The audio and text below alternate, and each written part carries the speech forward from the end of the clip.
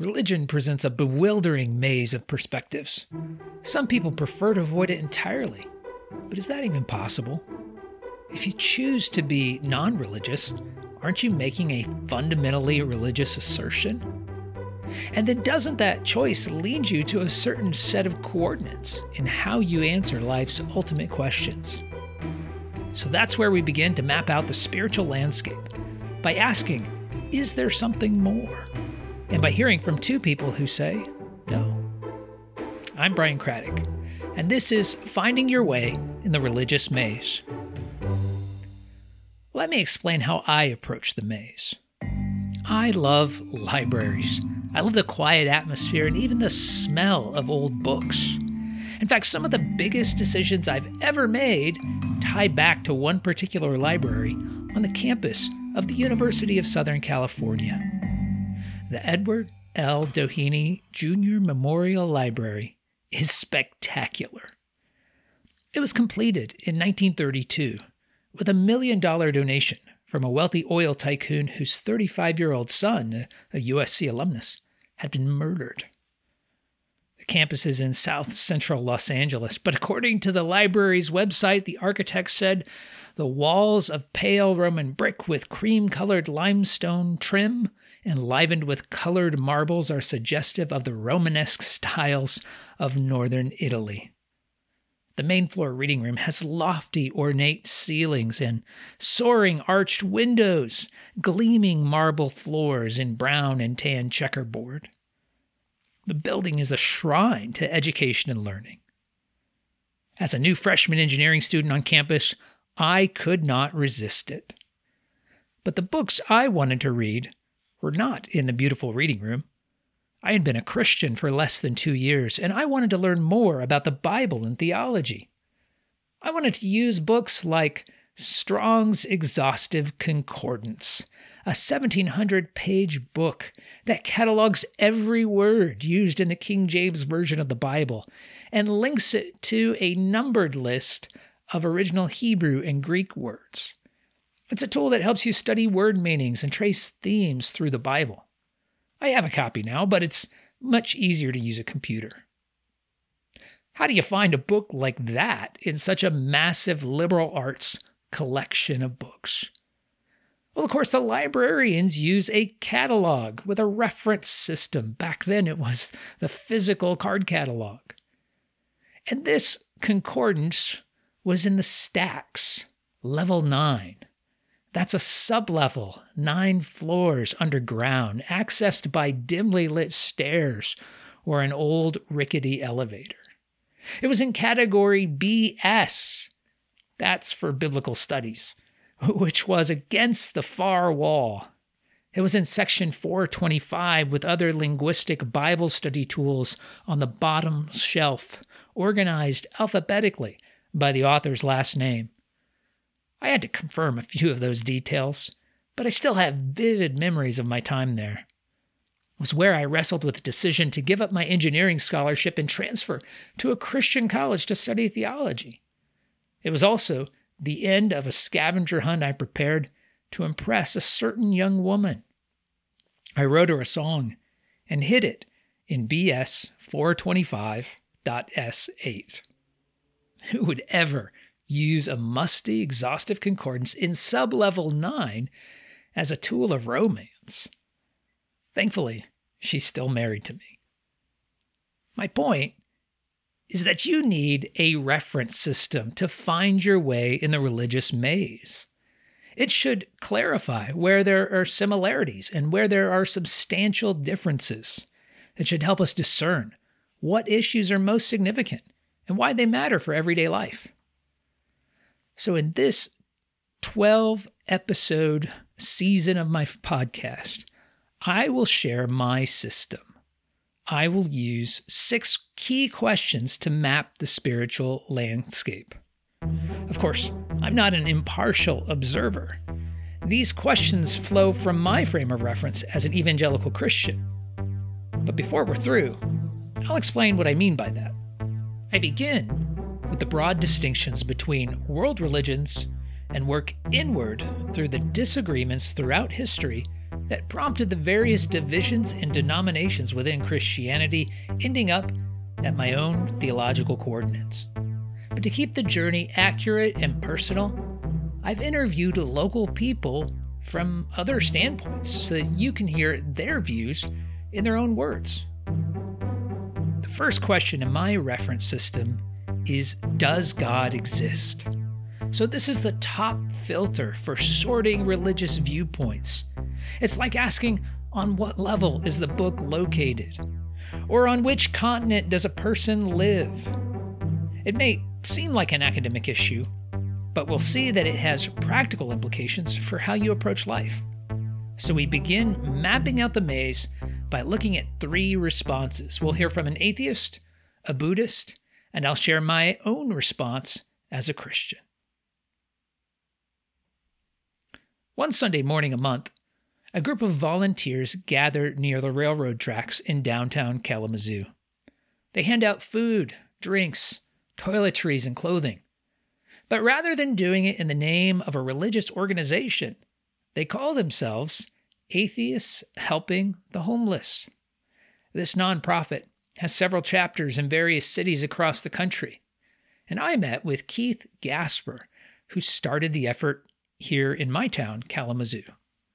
When I asked him about the group's name, he explained. We had talked about not using the word atheist in the title, but then we thought, every church does because they're also promoting something. So we thought it would be a good opportunity to show that atheists aren't bad. And, if you were to Google what percentage of the population is atheist or agnostic skeptic, you're looking at 15 to 30%. Now that's a pretty wide range because a lot of people just don't say it. A lot of people just keep their mouth shut because you will get blackballed for it. So we thought it would be important to put the name in there so that we could just show, hey, we're just like everybody else. If you were to ask 10 questions about any standard issue, we fall in the same line as everybody else. We celebrate the same holidays. We don't have any different traditions, really. And, so it was more to try to normalize something that people can sometimes find abrasive.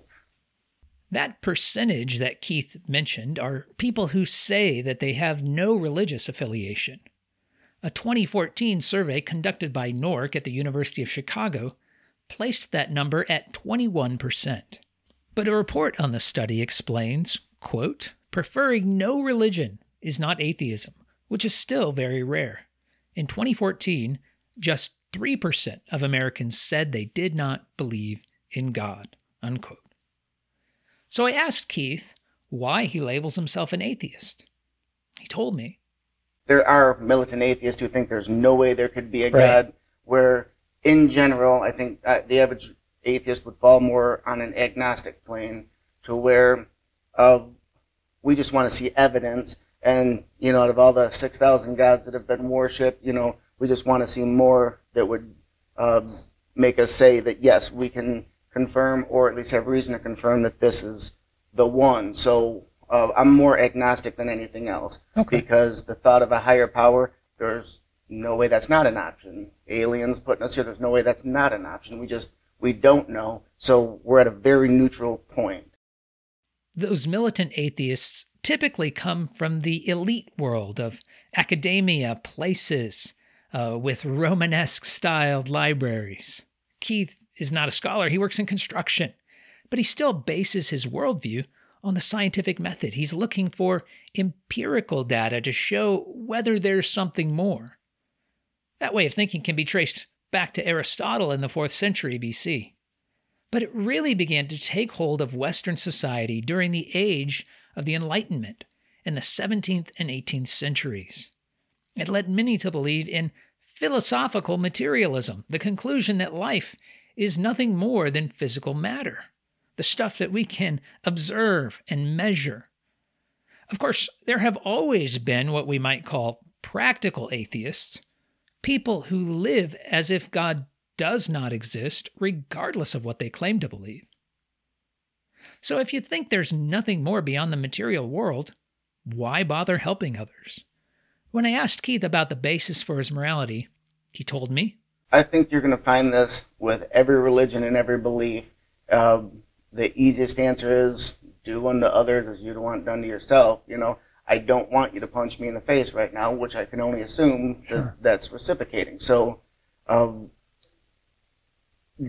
think the big difference is when we're doing something like this, we believe that there is no afterlife, so this is our one chance to experience something. So even if somebody who is homeless, maybe they got into drugs, maybe they beat the heck out of their wife and got kicked to the streets after they got out of jail, even if they screwed up royally to get there, this is their one chance to experience something. So even if us helping can change one experience, one moment in one day and make that better, we just improved their life that much more.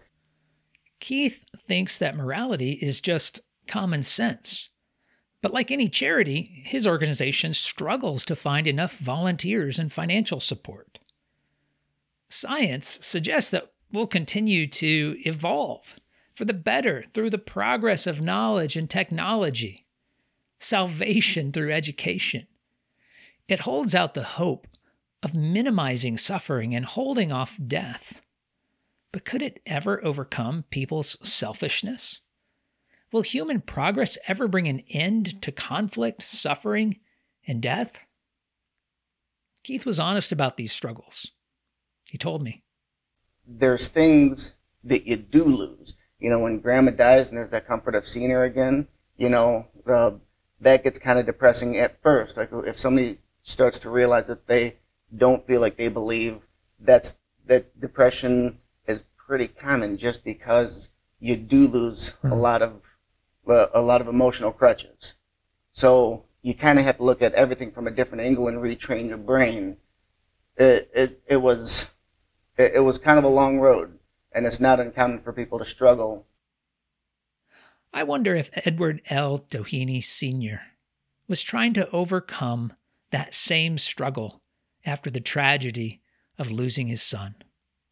His donation enabled USC to build a temple of human learning and progress. I don't know what his personal beliefs were, but from an atheist perspective, he achieved the best possible good deed. Is that the best one can hope for? As we move on to another part of the maze, we hear from someone who answers our question in the same way, but heads in a different direction. Though not common in the United States, a 2015 study from the Pew Research Center claimed that roughly 7% of the world's population are Buddhists. That's around 1 in every 14 people in the world. Most of them live in East and South Asia.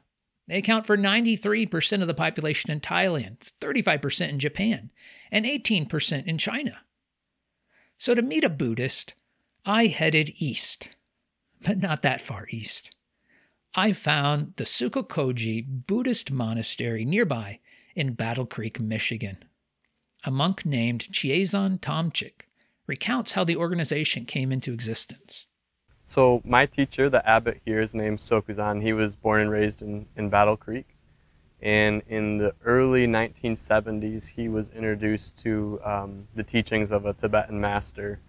So as you know, there was the communist invasion of Tibet in the late 50s, and there was a huge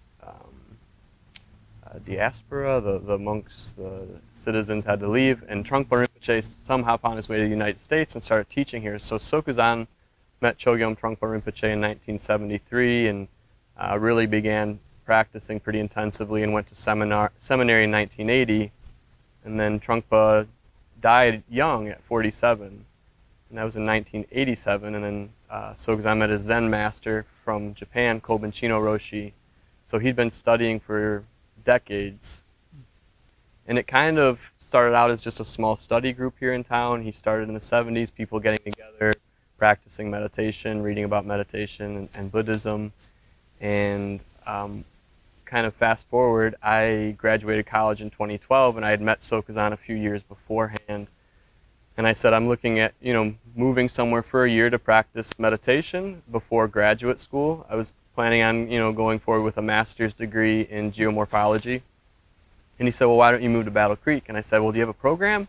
He said, no, but we could create one.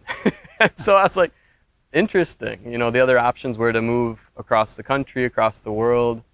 So I moved here in 2012, and under his guidance, started practicing meditation 6.5 hours a day. And very slowly it began to build. And right now we're at about 10 full-time residents. Siddhartha Gautama is thought to have been born around 563 BC.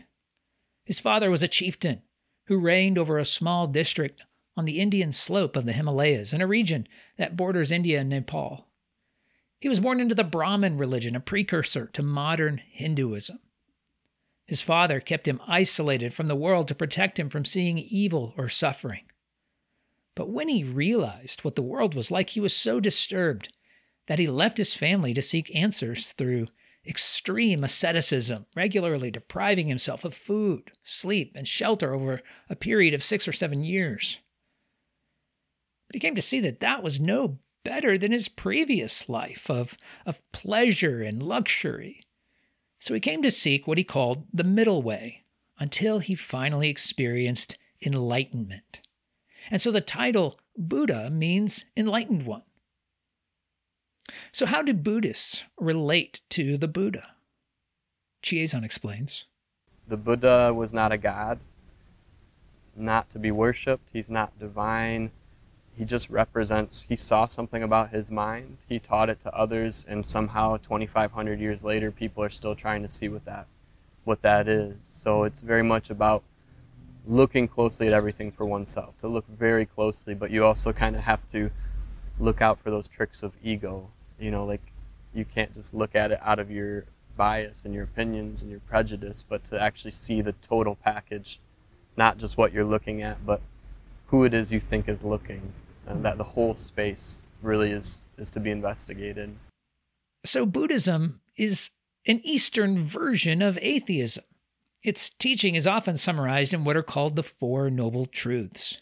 First, life consists of suffering. Second, everything is impermanent and ever-changing. We suffer because we desire things that are impermanent.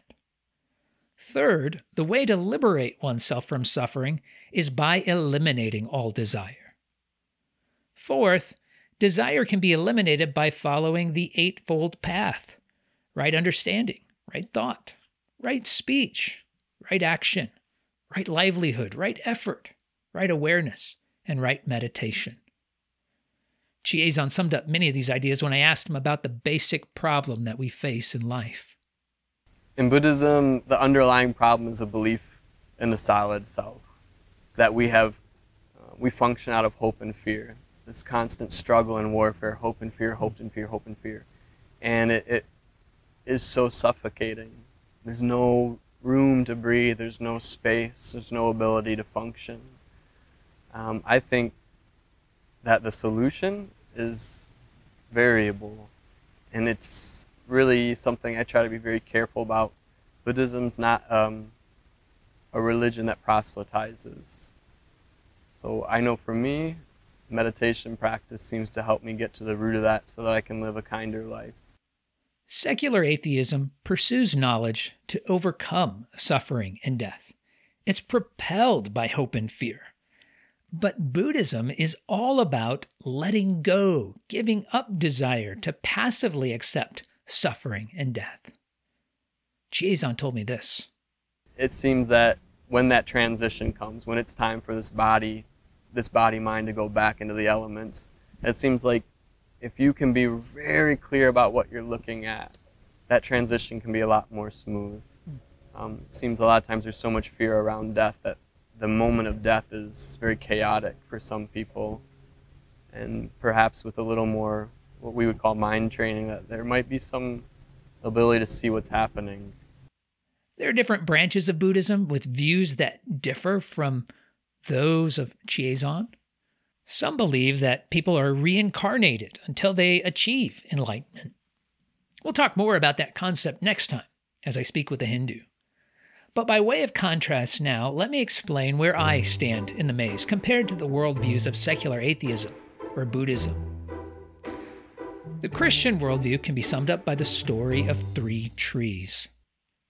The first is the tree of the knowledge of good and evil. The book of Genesis begins the Old Testament by saying that God created the heavens and the earth. It doesn't present any arguments, it just makes an assertion. It also says that he created the first man and woman and placed them in a fruitful garden where they could live forever. Genesis 2:16-17 says, "And the Lord God commanded the man, saying, You may surely eat of every tree of the garden, but of the tree of the knowledge of good and evil you shall not eat, for in the day that you eat of it, you shall surely die." God gave them responsibility with negative consequences if they ignored his command. But the next chapter tells us that they were tempted by a serpent. Other passages elsewhere in the Bible identify a rebellious angel named Satan as the one speaking through the serpent. He convinced the woman to see God as an opponent who was keeping them from their full potential. Genesis 3, verses 4-6 says, "But the serpent said to the woman, You will not surely die, for God knows that when you eat of it, your eyes will be opened, and you will be like God, knowing good and evil." So when the woman saw that the tree was good for food, and that it was a delight to the eyes, and that the tree was to be desired to make one wise, she took of its fruit and ate. And she also gave some to her husband, who was with her, and he ate. So in a sense, they became practical atheists in that moment. They made their decision based solely upon the empirical knowledge that they were able to gather. They disregarded God's commands and followed their desires. And the rest of the chapter tells us of the consequences. They experienced shame, guilt, and conflict. When God confronted them, they tried to shift the blame, the man to the woman and the woman to the serpent.